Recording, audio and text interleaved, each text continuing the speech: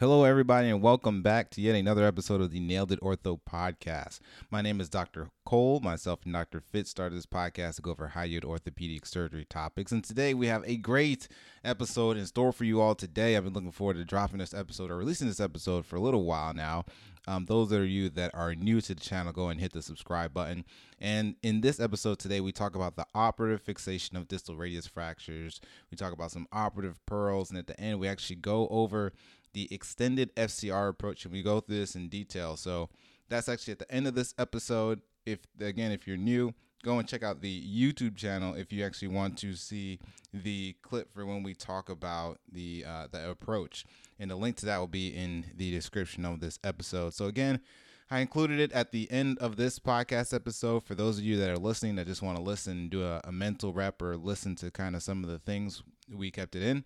But for those of you that want to see the approach, go and check it out on YouTube. And a little bit on distal radius fractures. We actually have a prior episode that goes over the generic or kind of the basics of distal radius fracture. That's going to be episode number 7 with Dr. Brooks Fickey. And I'll put the link to that in the description if you want to get more of a baseline understanding of distal radius fractures or you are new to this podcast. So again, that is going to be episode number 7, Intro to Distal Radius Fractures with Dr. Fickey. But today, again, we are going to dive a lot deeper into the operative treatment of distal radius fractures. So we're going to talk a little bit more about the history of distal radius fractures. We kind of talk about the evolution of plating of distal radius fractures.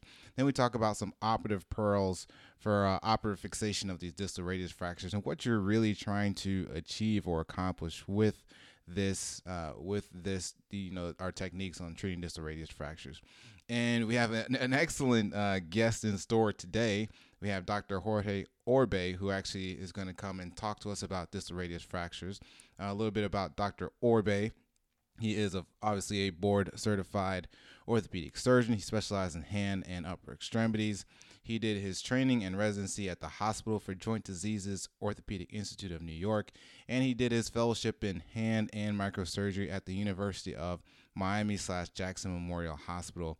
He is a innovator in the field of orthopedic surgery, one of the innovators of volar plating for distal radius fractures. So who better to talk to us about distal radius fractures than Dr. Orbe? So without further ado, please enjoy our episode here on distal radius fractures and let us know how much you like it. You are now listening to Nailed It, the Orthopedic Surgery Podcast, featuring Doctors Jay Fitz and Wendell Cole.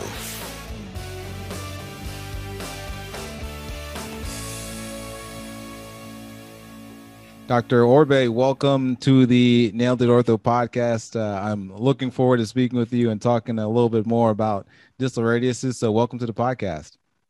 Thank you, Wendell. It's really a pleasure, an honor to be here with you tonight. I'm looking forward to this.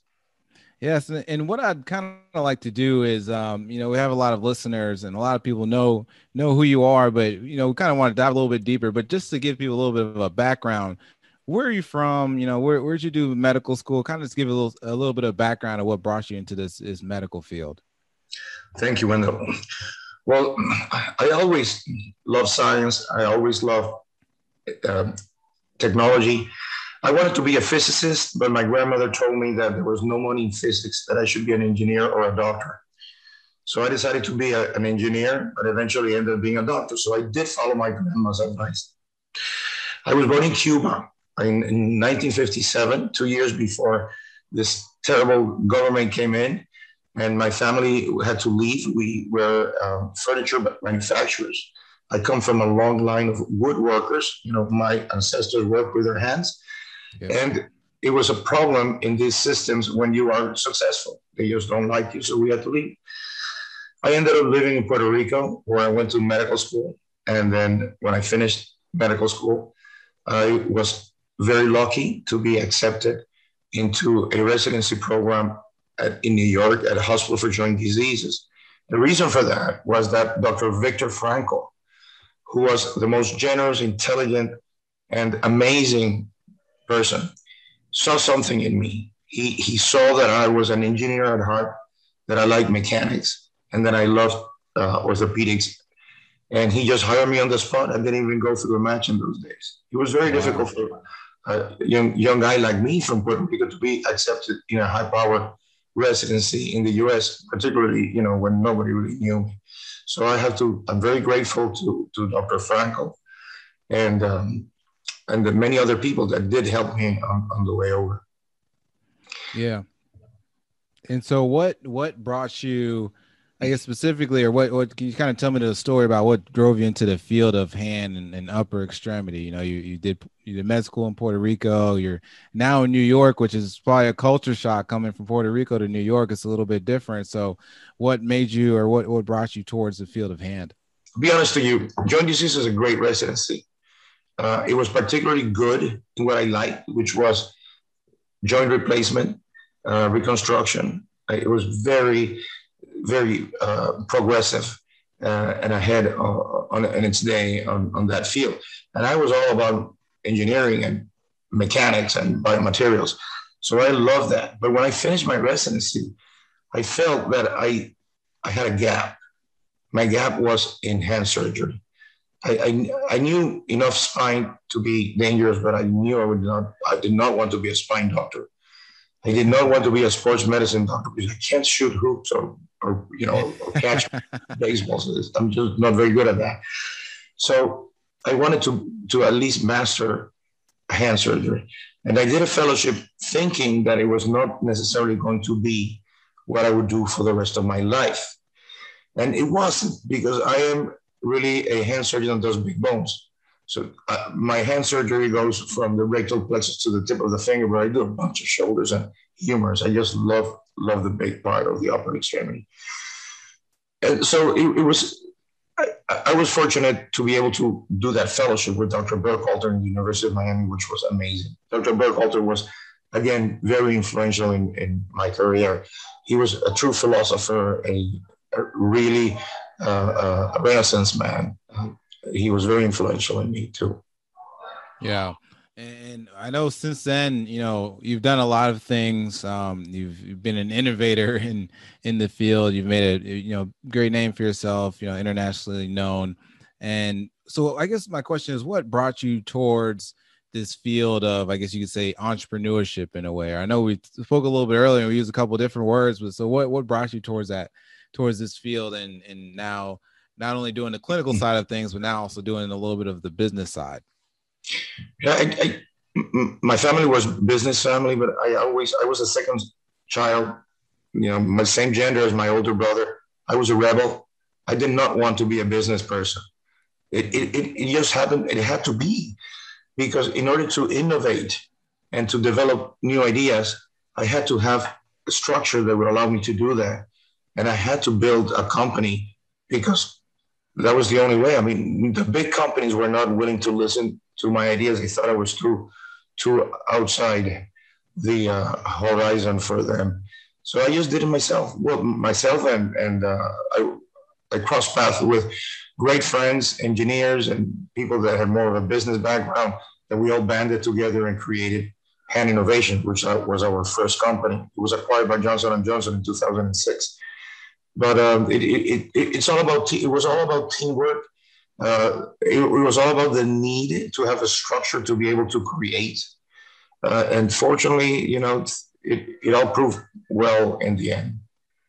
Yeah, that's one of the things that I've noticed, that especially in organizations, or when you're trying to reach a goal, that it's more about getting a good team or working with a good team of people that have their expertise in the different areas. You don't need to know necessarily how to run everything yourself, but as long as you can surround yourself with people who know what they're doing, and work together, it makes things a lot better, a little bit easier functioning. More functioning. Absolutely.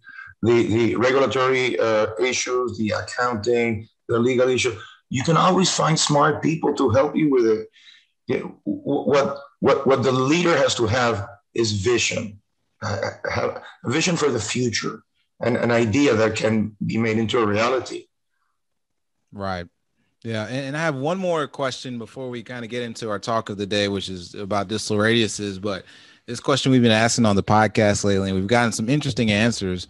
And the question I have for you is, what book, or what are one of the books that you've gifted to others that you told the people to read, or you handed them, or whatever it may be?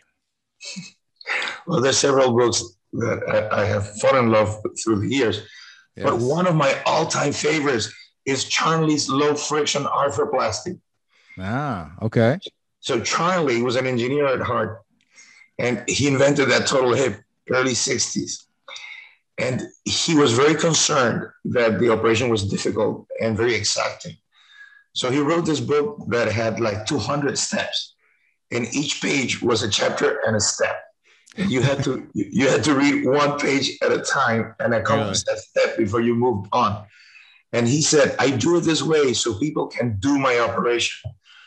And when I never forgot that. And when I got to the stage in life that it was my turn to innovate a surgical technique, I did just like Charlie. I broke it in steps so I could tell people, do this step, do that step. And the extended FCR approach is that. It's just a recipe to get you there. Awesome. Well, kind of going back to some of the things that you were talking about, you've been around and, you've made headway and, new innovations in this field about distal radius and especially volar plating. Can you kind of take us through some of the history, like how did this come about, and, a little bit more about the history of volar plating for these distal radius fractures? Let's do that. For that, I have this PowerPoint. All right. So yes, it's the most common fracture of the human skeleton, and 90% of them are dorsally displaced. And about half of them are articular. And we know that we can treat many of these conservatively, particularly in the elderly person, because they have a high tolerance for deformity and they do fairly well. But young people do not. They have much higher demands, like this 35-year-old lady who fell rollerblading. We can't accept this deformity. So this is the most commonly performed procedure today in the world for this condition. Why is that? It's because the patients do very well, and we experience this in our clinics constantly.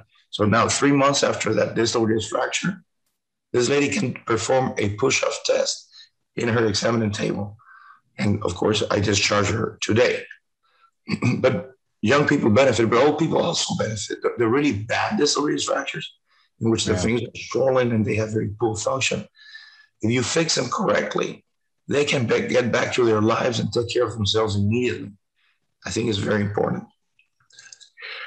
So by 2002, Diego Fernandez, a good friend of mine, and myself published the first article on volar fixation of dorsally displaced distal radius fractures with a fixed ankle volar plate. And at that time, this was really against the norm.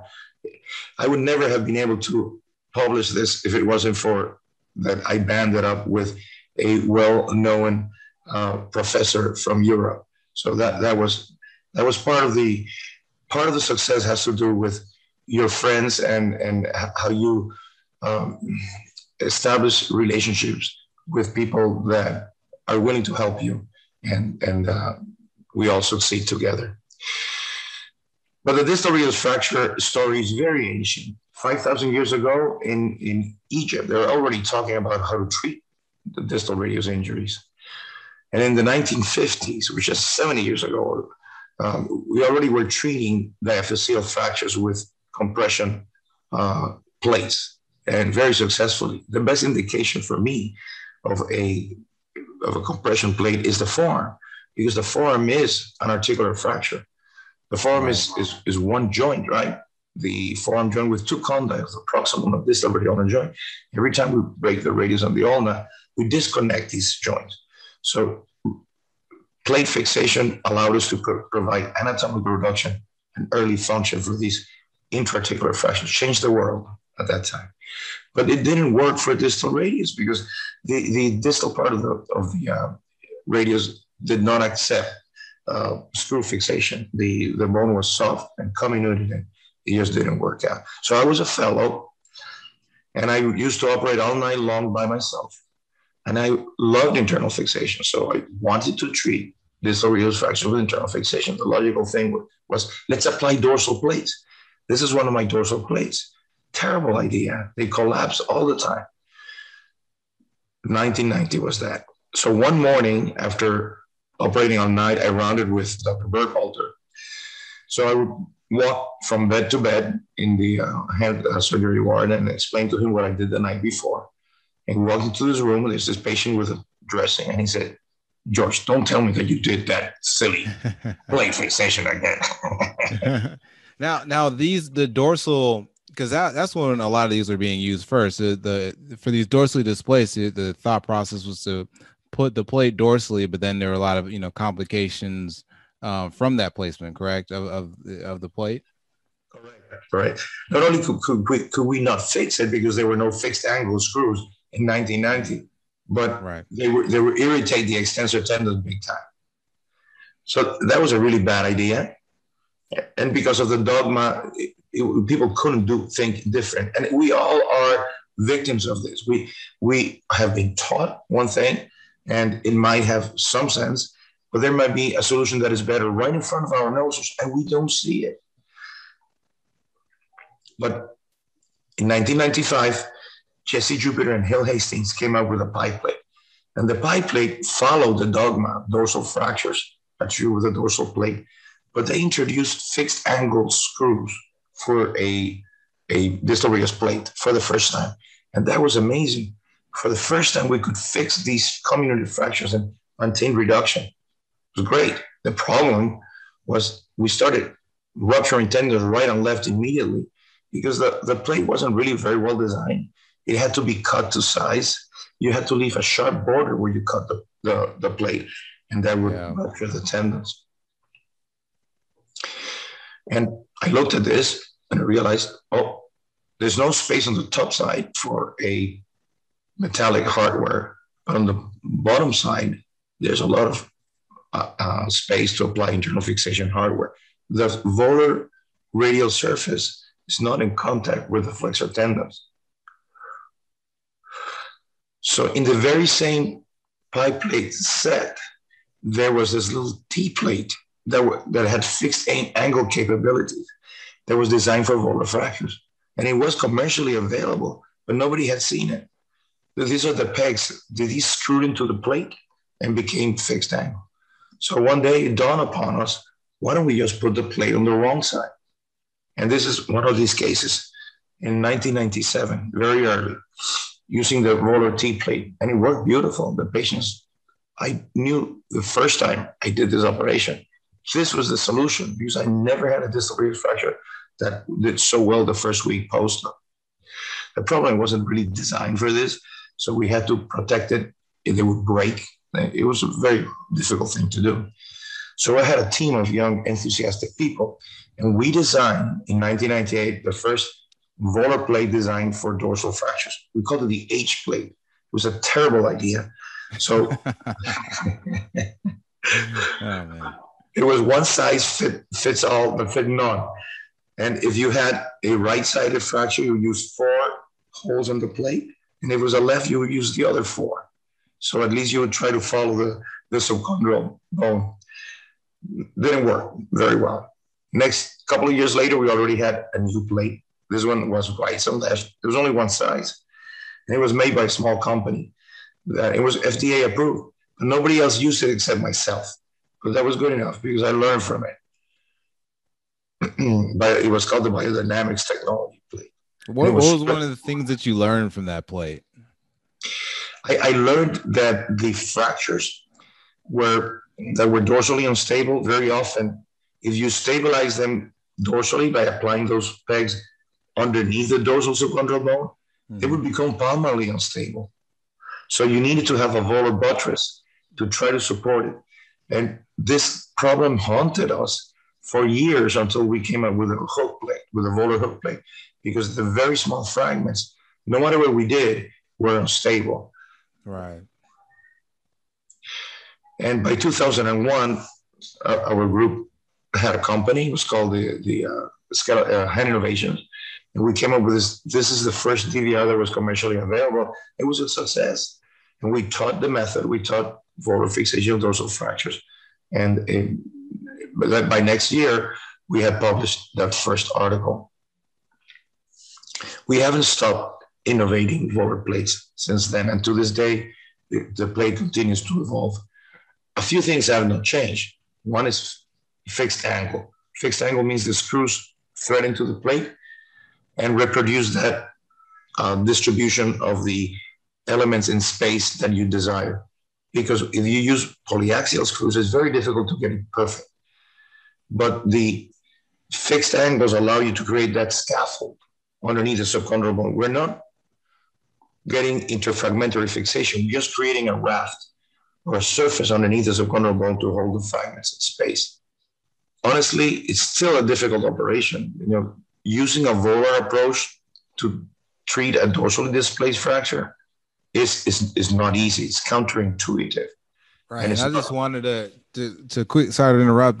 Just I wanted to touch on one of the things you were just saying is that one of the goals of this plate is not interfragmentary compression, but you're really just giving support, the subchondral support for kind of rafting. Was sometimes people talk about that with tibial plateau fractures, but you're just giving that subchondral support. And you're not trying to compress those fragments with this design and how you treat these. I think that's just an important part for people to understand that are listening to this. But if I said anything wrong, please correct me.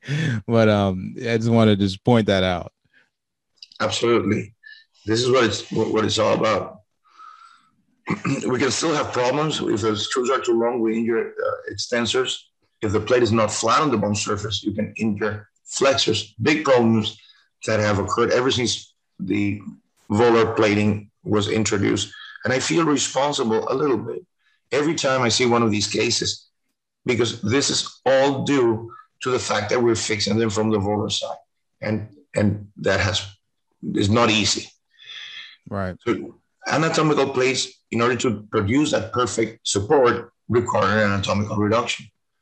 And it's difficult to do because the fractures that are displaced dorsally, many times, the dorsal periosteum is not ruptured, it's just foreshortened. And there's a hematoma that has formed underneath the periosteum. And if you get to it 3, 4, 5 days later, it's already organized. No matter how hard you pull, it's a solid, it's a gel, it doesn't flow. So you can't get the length or the volar tilt. And many surgeons that don't understand the need of a better exposure just slap the plate on. The plate is not flat on the bone surface and get into trouble. So we need to eliminate that hematoma to be able to reduce the fracture. And that applies to any fracture in the human body. Anatomical reduction requires hematoma debridement. And in the distal radius, if you have an articular fracture, even more, because you cannot get articular congruity unless you remove the hematoma in the interstices of the fracture planes.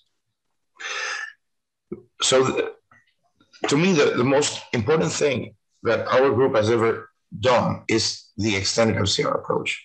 Because no matter what plate you use, whether it's the best plate or the worst plate, you can still get a good result if you are able to get an anatomical reduction. The only way to get it in many cases is with the extended FCR approach. Now, that's one thing I was going to ask. So what are the I guess a benefit to doing the extended FCR versus doing a volar Henry? Because you're reading the books and they'll say you use your volar Henry approach for your distal radius fractures. But now, I know you published and talked about this a long time ago. But so what's the advantage of using the extended FCR approach versus using a volar Henry for these distal radius fractures? It's night and day. And let me continue because it all follows immediately.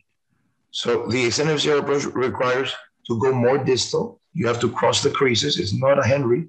It's a marriage between your Henry and your scaphoid approach. Okay. You pronate the proximal fragment to get to the dorsal aspect of the fracture so you can debride the hematoma or release a contracted dorsal periosteum or work in the articular displaced fragments. Now, does pronating that fragment do anything with the blood flow? It does not, because we have to think of the proximal fragments as bone flat. The blood supply to the proximal fragment comes from the anterior interosseous artery. Tom Wright from Gainesville demonstrated this 15 years ago. Okay. If you don't dissect the ulnar aspect of the radius, you're just pronating and supinating the proximal fragment along its axis of rotation, and you're not stripping the blood supply. So it's alive and vascular, even if you have done this maneuver that some people are afraid of doing. Okay. All right. That sounds good. Yeah. Let's continue on with this. For those that are listening, we're going through the extended FCR approach. So, but yes, continue on. You're saying that this is kind of a marriage between the Henry and kind of scaphoid, and this is a little bit extended, and you cross the creases. Can you continue to kind of walk us through some of this approach here? Yeah. So cross the creases and go distal all the way to the trapezial tuberosity. And if you do that, an 8 or 10 centimeter incision, the fracture will be right in the center of your exposure. So you're not operating in a tunnel like with the Henry approach. And if you release that part of the FCR sheath that corresponds to the scaphoid approach, that distal inch, what you accomplish with that is to allow your median nerve and your flexor tendons to move all the way ulnar. So now you have this beautiful exposure of your volar radius that you couldn't get before. Right. Yeah. Because I know I've been in cases where I've done a volar Henry and we haven't released the FCR distally, and you try to retract it, and it's kind of hard to retract everything out of the way to see the volar surface of the distal radius like you would if you use an extended FCR approach. So I have had that problem that you're talking about. I've encountered that before. Well, to the point that people used to say that volar plates cause carpal tunnel because they would have a neuropathy after surgery. And the problem is that they were retracting so hard that they were inducing a neuropathy in the median nerve. But if you do the extended approach, you never see that. So all the way to the trapezial tunnel, and that allows you to get all the way ulnar. I go to meetings and people say, oh, if you have a volar marginal fragment, you have to make a separate incision between the ulnar neurovascular bundle and the flexor tendons. Otherwise, you can't get to the ulnar aspect. Well, look at that picture. All I have done here is release the FCR sheath an inch more distal than Henry. And by doing that, the volar rim of the lunate fossa is right in front of me. The volar marginal fragment, that's a volar marginal fragment, very nicely, and it's right there in front of me. All through one, you don't need several incisions. All you need one incision that allows you to do everything you need. And then comes if you had, like, for example, through this incision, also if you had an acute carpal tunnel, you can still do a carpal tunnel release and everything through the same incision, correct?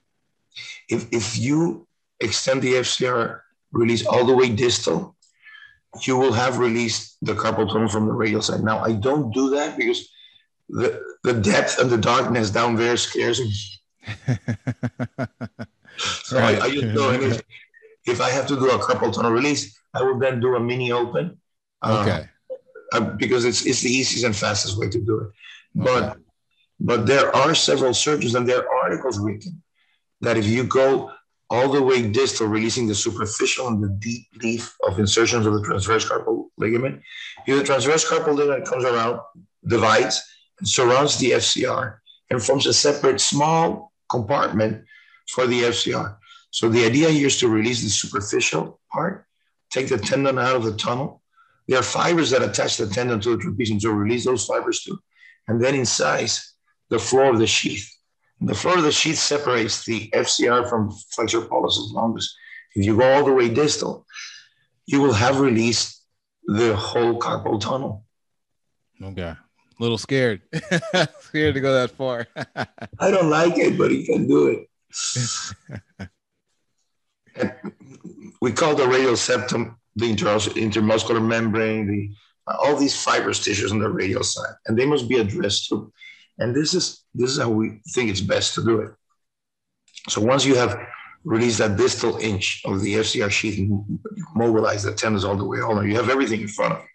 Then palpate for the volar rim of the lunate fossa. The volar rim of the lunate fossa is the highest peak in the volar radius. And you don't see it because it's covered by that thick periosteum, but you feel it with your finger. And once you know where it is, you draw a line that is transverse to the radius, which is that one over there. if you draw a line transverse to the radius, then everything that is proximal has to be elevated, and everything that is distal, leave it behind, because those are the volar wrist ligaments. And then release your the intermuscular septum from proximal to distal by incising with the scalpel horizontally at the brachioradialis, right on the edge of the brachioradialis. And if you do that distal enough, you'll see the radial artery. You stop when you see the radial. You have to be careful. It took me some time to figure out where the radial artery was, but now I do it instinctively. I'm always scared about that, dissecting those tissues out and running into the artery. I'm always scared. Go slow. You can use the scalpel or the scissor. Once you see it, you say, okay, that's as far as I want to go. I don't want to go any further than that. And then expose your first compartment and then open it up. And then in the floor of the first compartment, you'll find the insertion of the brachioradialis into the distal fragment. So separate the brachioradialis from the proximal fragment, leave it hanging from the distal fragment, and cut it. And then lift everything palmarly and expose the whole volar radius. So you get this beautiful volar exposure. But this is not all, because now comes the fun part. Let's go dorsal. So distract the fracture by pulling on the fingers, and then gently pronate the radius out of the way. And now you're in the dorsal aspect of the fracture. The reason to do that is simply to remove the hematoma in the majority of cases. It makes things so much easier. But sometimes, if you have a very bad articular fracture, you put all the little pieces back together, and then you put some morselized bone graft to hold them in place and supinate the radius back, and you're done. You don't have to do more incision. Now, one question I do have for you is, do you ever, when you go and you're removing the dorsal hematoma, is it ever a case where it's very short that you have to release the dorsal periosteum as well, or do you leave that in place? I don't do it every time, but if the fracture is more than 2 or 3 weeks old, the periosteum will already started healing in a foreshortened position. So you won't be able to get the length unless you release the dorsal periosteum. And I have a referral practice. So many of my cases are already 4 or 6 weeks old. They were treating a cast, they collapsed. And I do it not uncommonly. I have it down. It's not difficult, but the first time you're scared because the dorsal callus is thick. It's a lot of healing tissue up there, and you have to excise it, and you have to protect the flexor tendons. But once you understand the anatomy, it becomes very easy. It's not difficult at all. I cannot show everything tonight, but that's the advanced chapter. Okay, perfect. Well, here I have a video here that we'll play that we are going to go through some of the approach and kind of break this down for everybody that is watching here, and we'll try to break it down and make it very clear. And let me let's get this going. Stop share. I'll stop. Sure.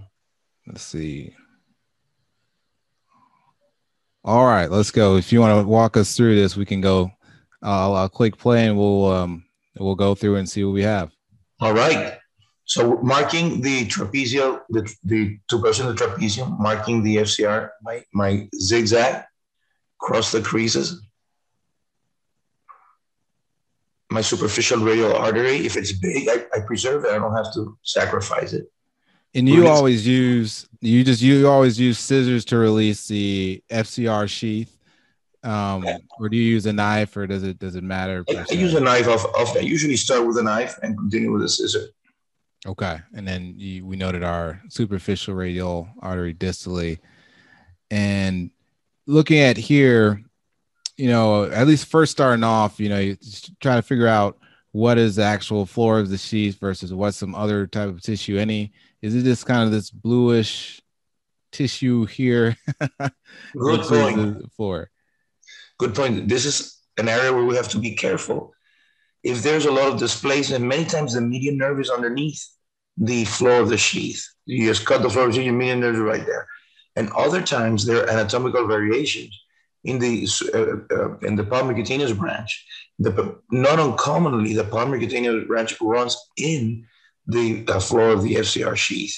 So it could be right there where you are. So you have to keep an eye on it and see what each patient individually is. They're a little different. But the safest way to go to the deeper compartment is this way, through the FCR sheath. Release superficial, retract the tendon, release deep, mobilize the tendon ulnarly, and then you are there, down there. Perfect. Let's continue on here.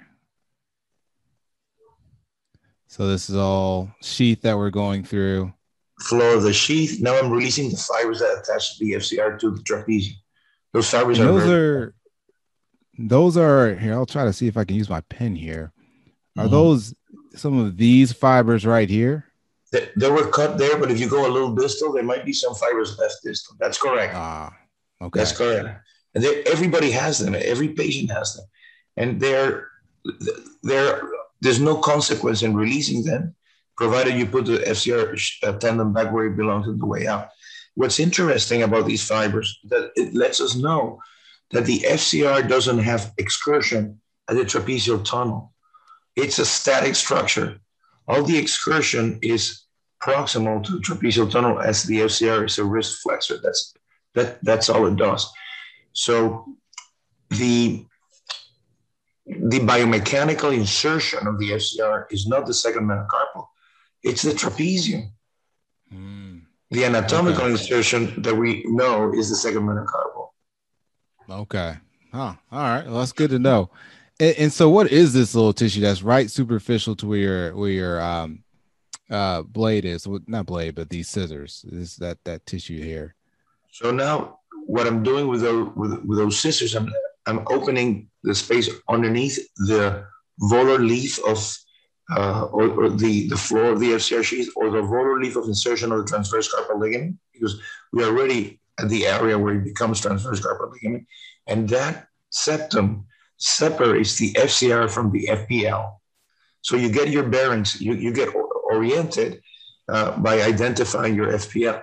Now the FPL is a level below the median nerve. So if you see FPL, you know you're safe. Median nerve, motor branch is superficial to you and distal to you. Right. Okay. And then this is kind of that tissue we were talking about a little bit earlier. If you wanted to do a carpal tunnel release, this is kind of that floor tissue that you were talking about that you would be going through. You're saying, you have a more superficial and just underneath FCRs, kind of this more, ligamentous tissue that you could cut if you were going to do that, but you don't necessarily do that all the time. Yep. All right, cool. Let's continue on here. Let's see. So keep on. You see how fake they get? They always get it. There's my FPL. I'm just checking to confirm that that's FPL. Yep. Now I know that if I release that septum between FPL and FCR, I'm safe. Now this is the space of Parona. I'm opening the space underneath the flexor tendons. Those are the last distal fibers of insertion of origin of the FPL. I'm going to put a long plate on this guy, so I'm going to release just a few. Okay, you always release that sharply, just using a knife. Right. Okay, great. I might not do this depending on the patient's anatomy and the bone quality. If the bone quality is good, I use a short plate, and I don't need to elevate the FPL origin at all. But in most older patients, super early patients, I will do it because I'll use a longer plate to get better diaphyseal fixation. Wow. Okay. Let's continue on. And now I'm opening up the carpal tunnel and communicating the space of Parona with the carpal tunnel. So there's a reflection of the bursa that I released. So you're saying that was a reflection of the bursa between the space of Parona, which is that kind of that space that's superficial to the pronator quadratus, and so you're just kind of opening up and just releasing that, communicating the carpal tunnel with the space of Parona. So it's just one space, and that just facilitates exposure very, very much. Okay, I see what you're saying. And then now we're looking at going to our brachioradialis. This is what this is looking like. Yes. Let's see. Horizontal cut from proximal to distal until I find my radial artery. And there's my first compartment. And now And I'm so, open. Mhm. no, just to reorient everybody. So what we're looking at here, pronator quadratus is right here with this X's. This is a not torn, the cut fibers of the brachioradialis, and then this is kind of some of our sheath of our first dorsal compartment, and this is this kind of bright yellowish structure here. This is going to be one of the actual tendons. Yes. Okay, perfect. Okay, and then this is just releasing those tendons, releasing the sheath. Abductor pollicis longus, extensor brevis. You can see both. Mobilize them out of the way. And now I'm separating the brachioradialis from the proximal fragment. Leave it hanging from the distal fragment. Now I'm doing my step cut.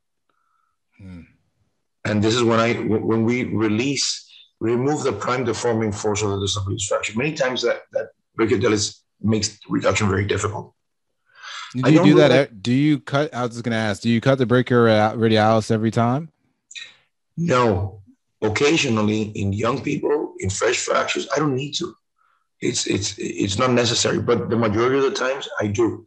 In fact, 2 days ago, I was with this most wonderful resident, and we opened the exposed volar radius, and this was an elderly patient with a very deformed fracture. And I told him, let's try not to release the brachioradialis. And everybody, of course, loves to try new things. And I did everything except releasing the brachioradialis. I was able to pronate the proximal fragment. As long as you release the attachment of the brachioradialis to the proximal fragment, you can still pronate the proximal fragment. The problem was at the time of getting the reduction, the pull on the brachioradialis made the reduction very difficult. So I had to cut it anyway. And then it was very easy. Excellent. Let's continue on. That's the watershed line that you feel by palpation. And notice that it's distal to the muscle. So as you elevate all those tissues, that thick periosteum that's distal to the muscle, you need a scalpel because the key elevator is not going to bring you up. So now you release from distal to proximal until all the periosteum is up, and then you grab your assistant. Your assistant pulls the previous elevator and steals the case away from you. Of course. Now pronating the proximal fragment out of the way, gently, not devascularizing. And there's the hematoma. And that's our hematoma. And irrigation, suction, and curation. And in this case, notice how thick the periosteum is. This is about 3 weeks old, this fracture, collapsed 3 weeks old. And it all comes together very easily. And I call this the reduction maneuver. When I hold the reduction with one hand used as a pincer, thumb on the proximal fragment, fingers on the dorsal skin, pushing the dorsal displacement down. And the surgeon with one hand controls the fracture now, and with the other hand places the plate. Right. And so just to recap, because we went through the exposure, just to recap, you can let me know if I got any steps wrong. I'm trying to recall it here. We have our incision basically centered over the FCR. We do a curve at the end, or so we don't go over the crease. We'll go down. You release your FCR sheath, the superficial sheath. You retract it ulnarly. You release the floor of the FCR. You make sure you go as distal as you can. That allows you to move everything out of the way a little bit easier. And then you will kind of recreate that space of Perona, which you're mentioning a little bit earlier, which is that space right above. I'm sorry, you identify your FPL, you release the tissue between the FPL and your FCR. And then you get down to our space of Perona, which you're just kind of recreating that space between there and the carpal tunnel. It just allows our visualization a little bit easier. Then you will, depending on what you need, like depending on if you need to cut the brachioradialis, so you can do that, or if you don't need to do that, you can go ahead and find your watershed line, make your cut in your pronator quadratus, lift that, very distally is very thick, so you have to use a knife, And then once you have that part elevated, you can use a periosteal elevator or something of that sort to lift everything else up.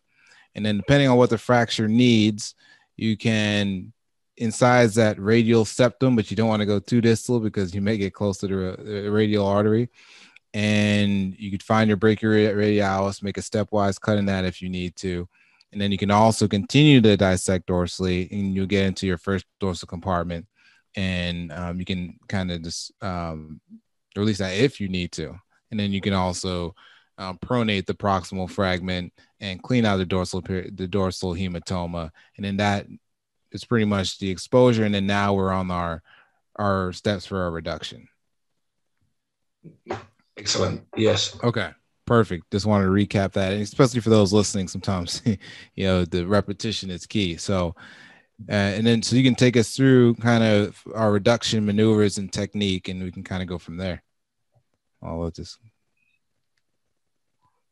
So while holding the reduction with one hand and placing the plate, and still I have my thumb now over the plate, over the proximal fragment, and fingers over the distal fragment, pushing the distal fragment against the plate. So this is a very stable situation, and I'm able to get the reduction. And now I judge where the plate fits, proximal, distal, medial, lateral, and I take my first shot at it. So I try to drill the hole in the center of that long oblong hole and fix it with a screw that is at least 2 millimeters longer than what I measured, so it doesn't strip on the second cortex. Now, do you need to check it radiograph? Like, you look at it and do you eyeball it to see if you're in the center of the shaft itself with the plate, or do you need to check it under X-ray to make sure that the plate is in the shaft? The plate is in the center of the shaft. It's not that difficult because the plate has this concavity underneath, and it fits the radius just right. So adding that anatomical concavity to the bottom of the plate makes now aligning the plate to the shaft much easier than before. Before, with the DVR, the plate was flat. So many times the plate was cockeyed. And it worked, but it wasn't as ideal. I had a partner that was an expert at doing that. He was the number one cockeyer in the world. And he said, no, they work fine no matter what. Okay. Yeah. But now with the concavity really aligns very nicely. Wow. Okay. And then the first wires you put in, or which wires you put in first? The most ulnar and the most radial of all the wires. I put the most ulnar first because you get the most bang for your buck for that most ulnar one. It holds the volar tilt the best, and you then try to recover radial tilt and put the most radial, the one that goes on the tip of the scaphoid of the styloid second. Oh, perfect.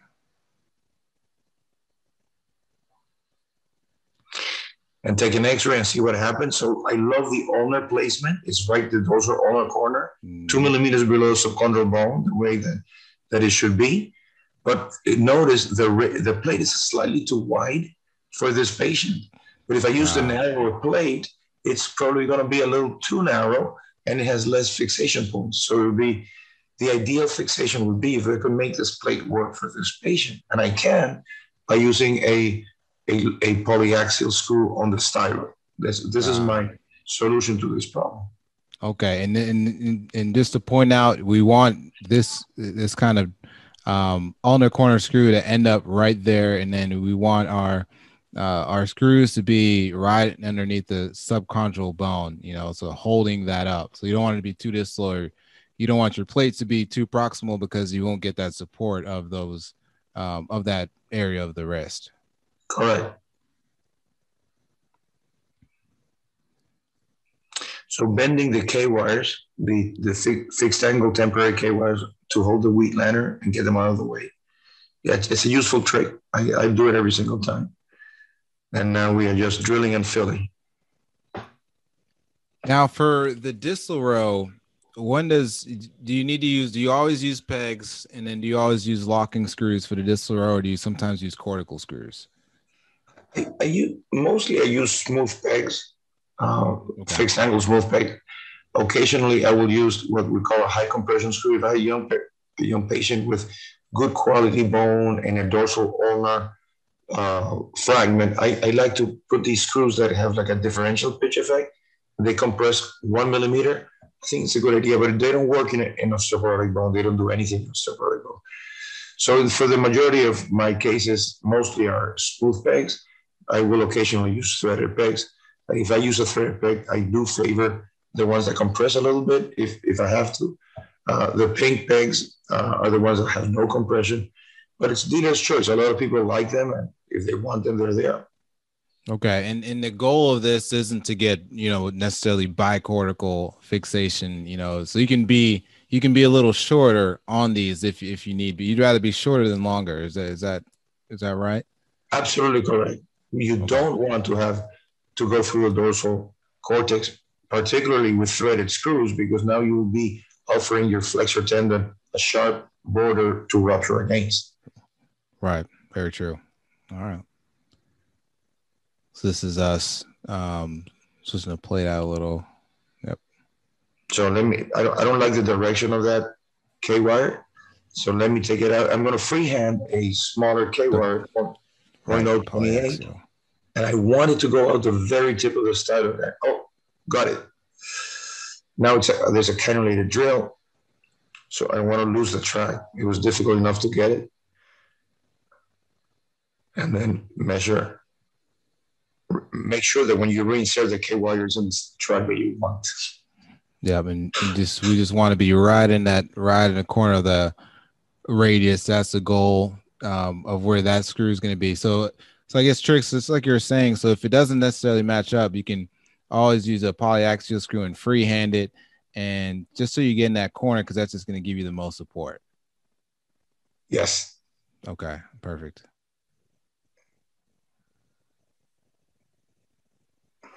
And now these are the polyaxial screws. They're very hard material. They're cobalt chrome, so they can cut threads into titanium plate. And they're very strong.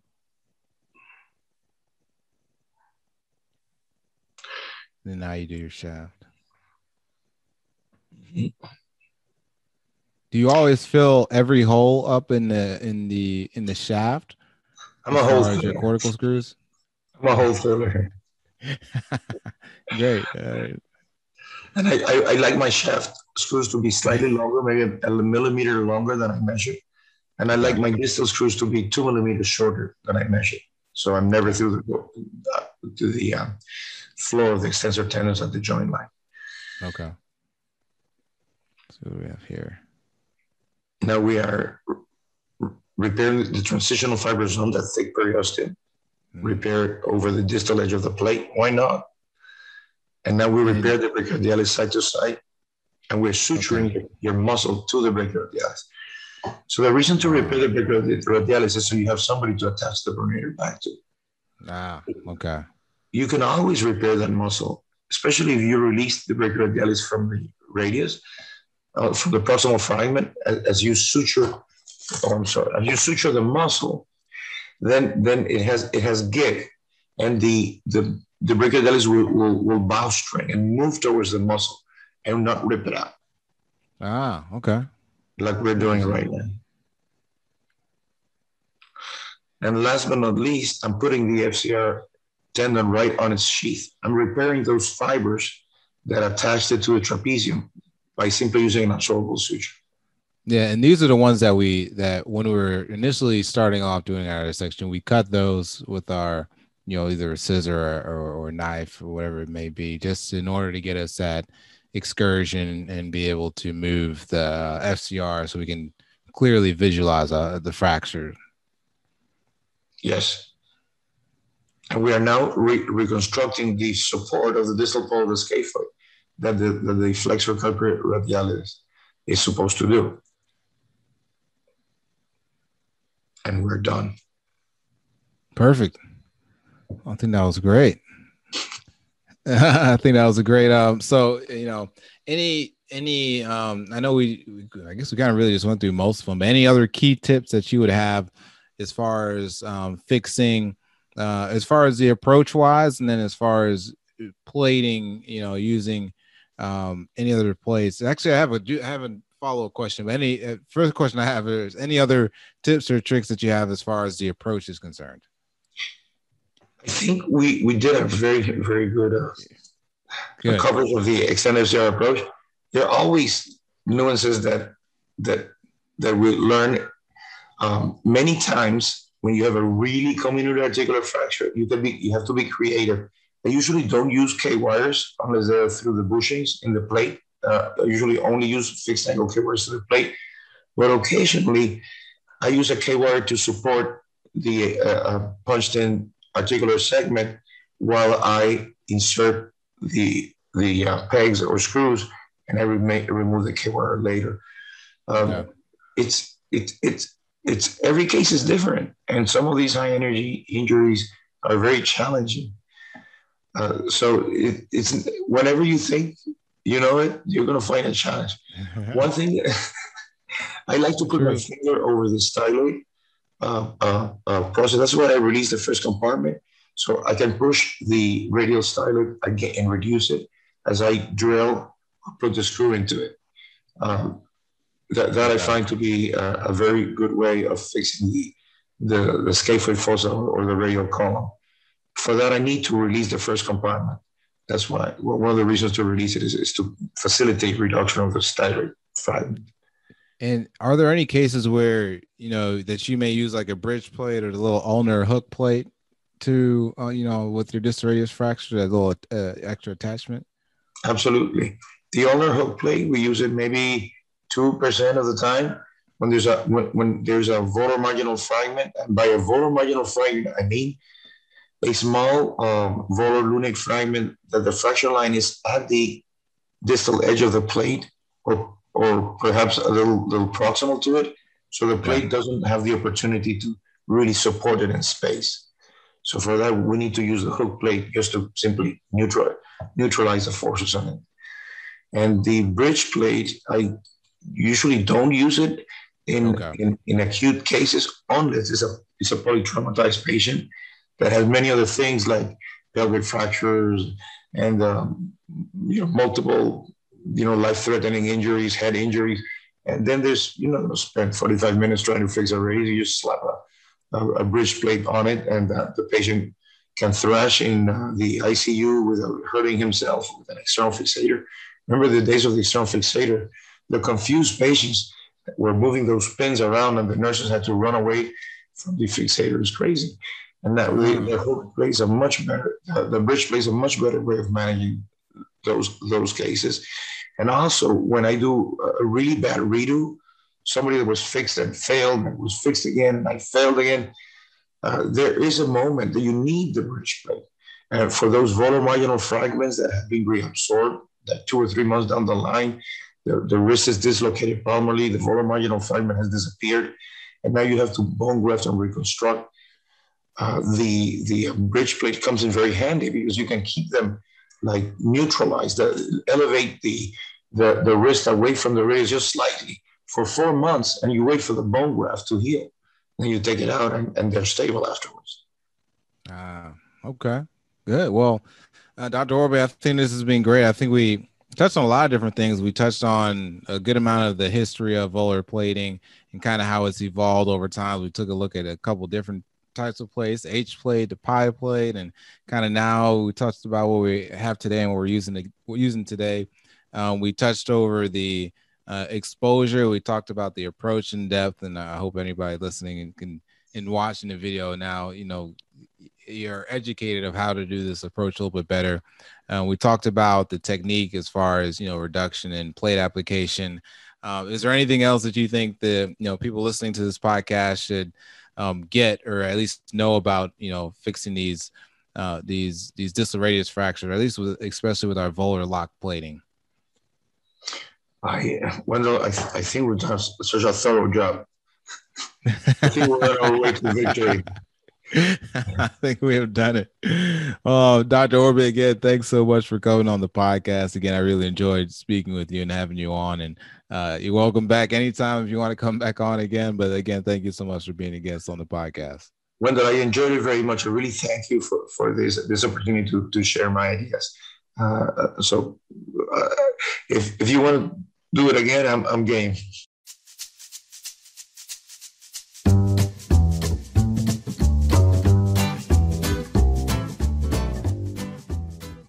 Now, again, I hope you all enjoyed this episode with Dr. Orbe. We talked about a lot. We went over a lot of material. We talked about the anatomy. We talked about the approach. We talked about operative pearls on how to fix these. So without further ado, please hit the subscribe button. Please tell one friend about this.